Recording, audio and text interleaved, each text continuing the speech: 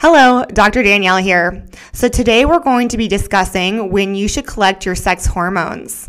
It's very important that we determine when is the best time for you because as doctors, what we're doing is looking at a set range within your cycle that's going to make sense for your picture. So again, it's very important that we kind of follow a certain regimen on when to collect labs for you. And today we're going to be determining what that looks like.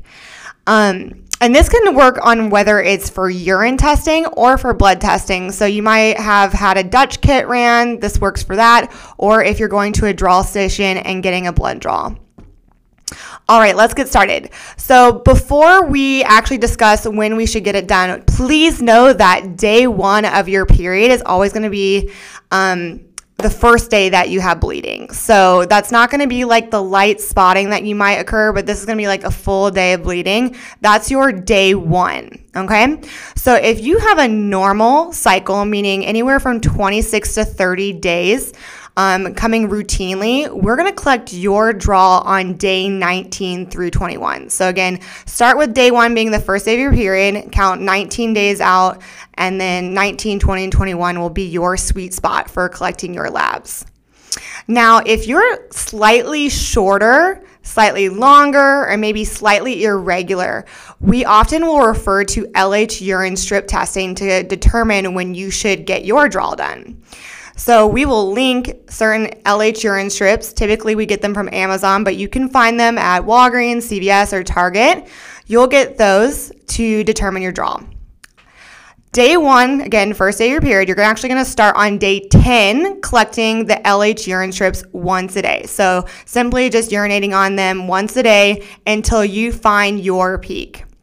Now, traditionally, those LH urine strips will look very common to like a pregnancy test where there's going to have one bar and you're going to wait until you get the second bar to match exactly. That should be your positive. If it's slightly lighter in color, it's still working way up. So please wait until the bar reaches about the same color of the bar that's already present. So you should look like you have two matching bars, okay? When you get that positive peak, we're going to collect 5 to 7 days after your peak. Again, when you get a positive peak, your draw will be done 5 to 7 days after. So let me give you an example. If you were to get a peak for the first time on day 15 of your cycle, the first day would be done on day 20, or you could do it on day 21 or 22. That would be your sweet spot for getting your sex hormones done. Now, for those patients that either do not have a period at all, are very irregular, meaning we don't even know when your cycle is going to come, or you're in menopause, we're going to just have you collect on any day. And this is typically just to get a baseline understanding of where your sex hormones are falling at that time. Now, if you have any other specific questions that might be specific to your case, please reach out to your practitioner and they'll be able to identify those questions.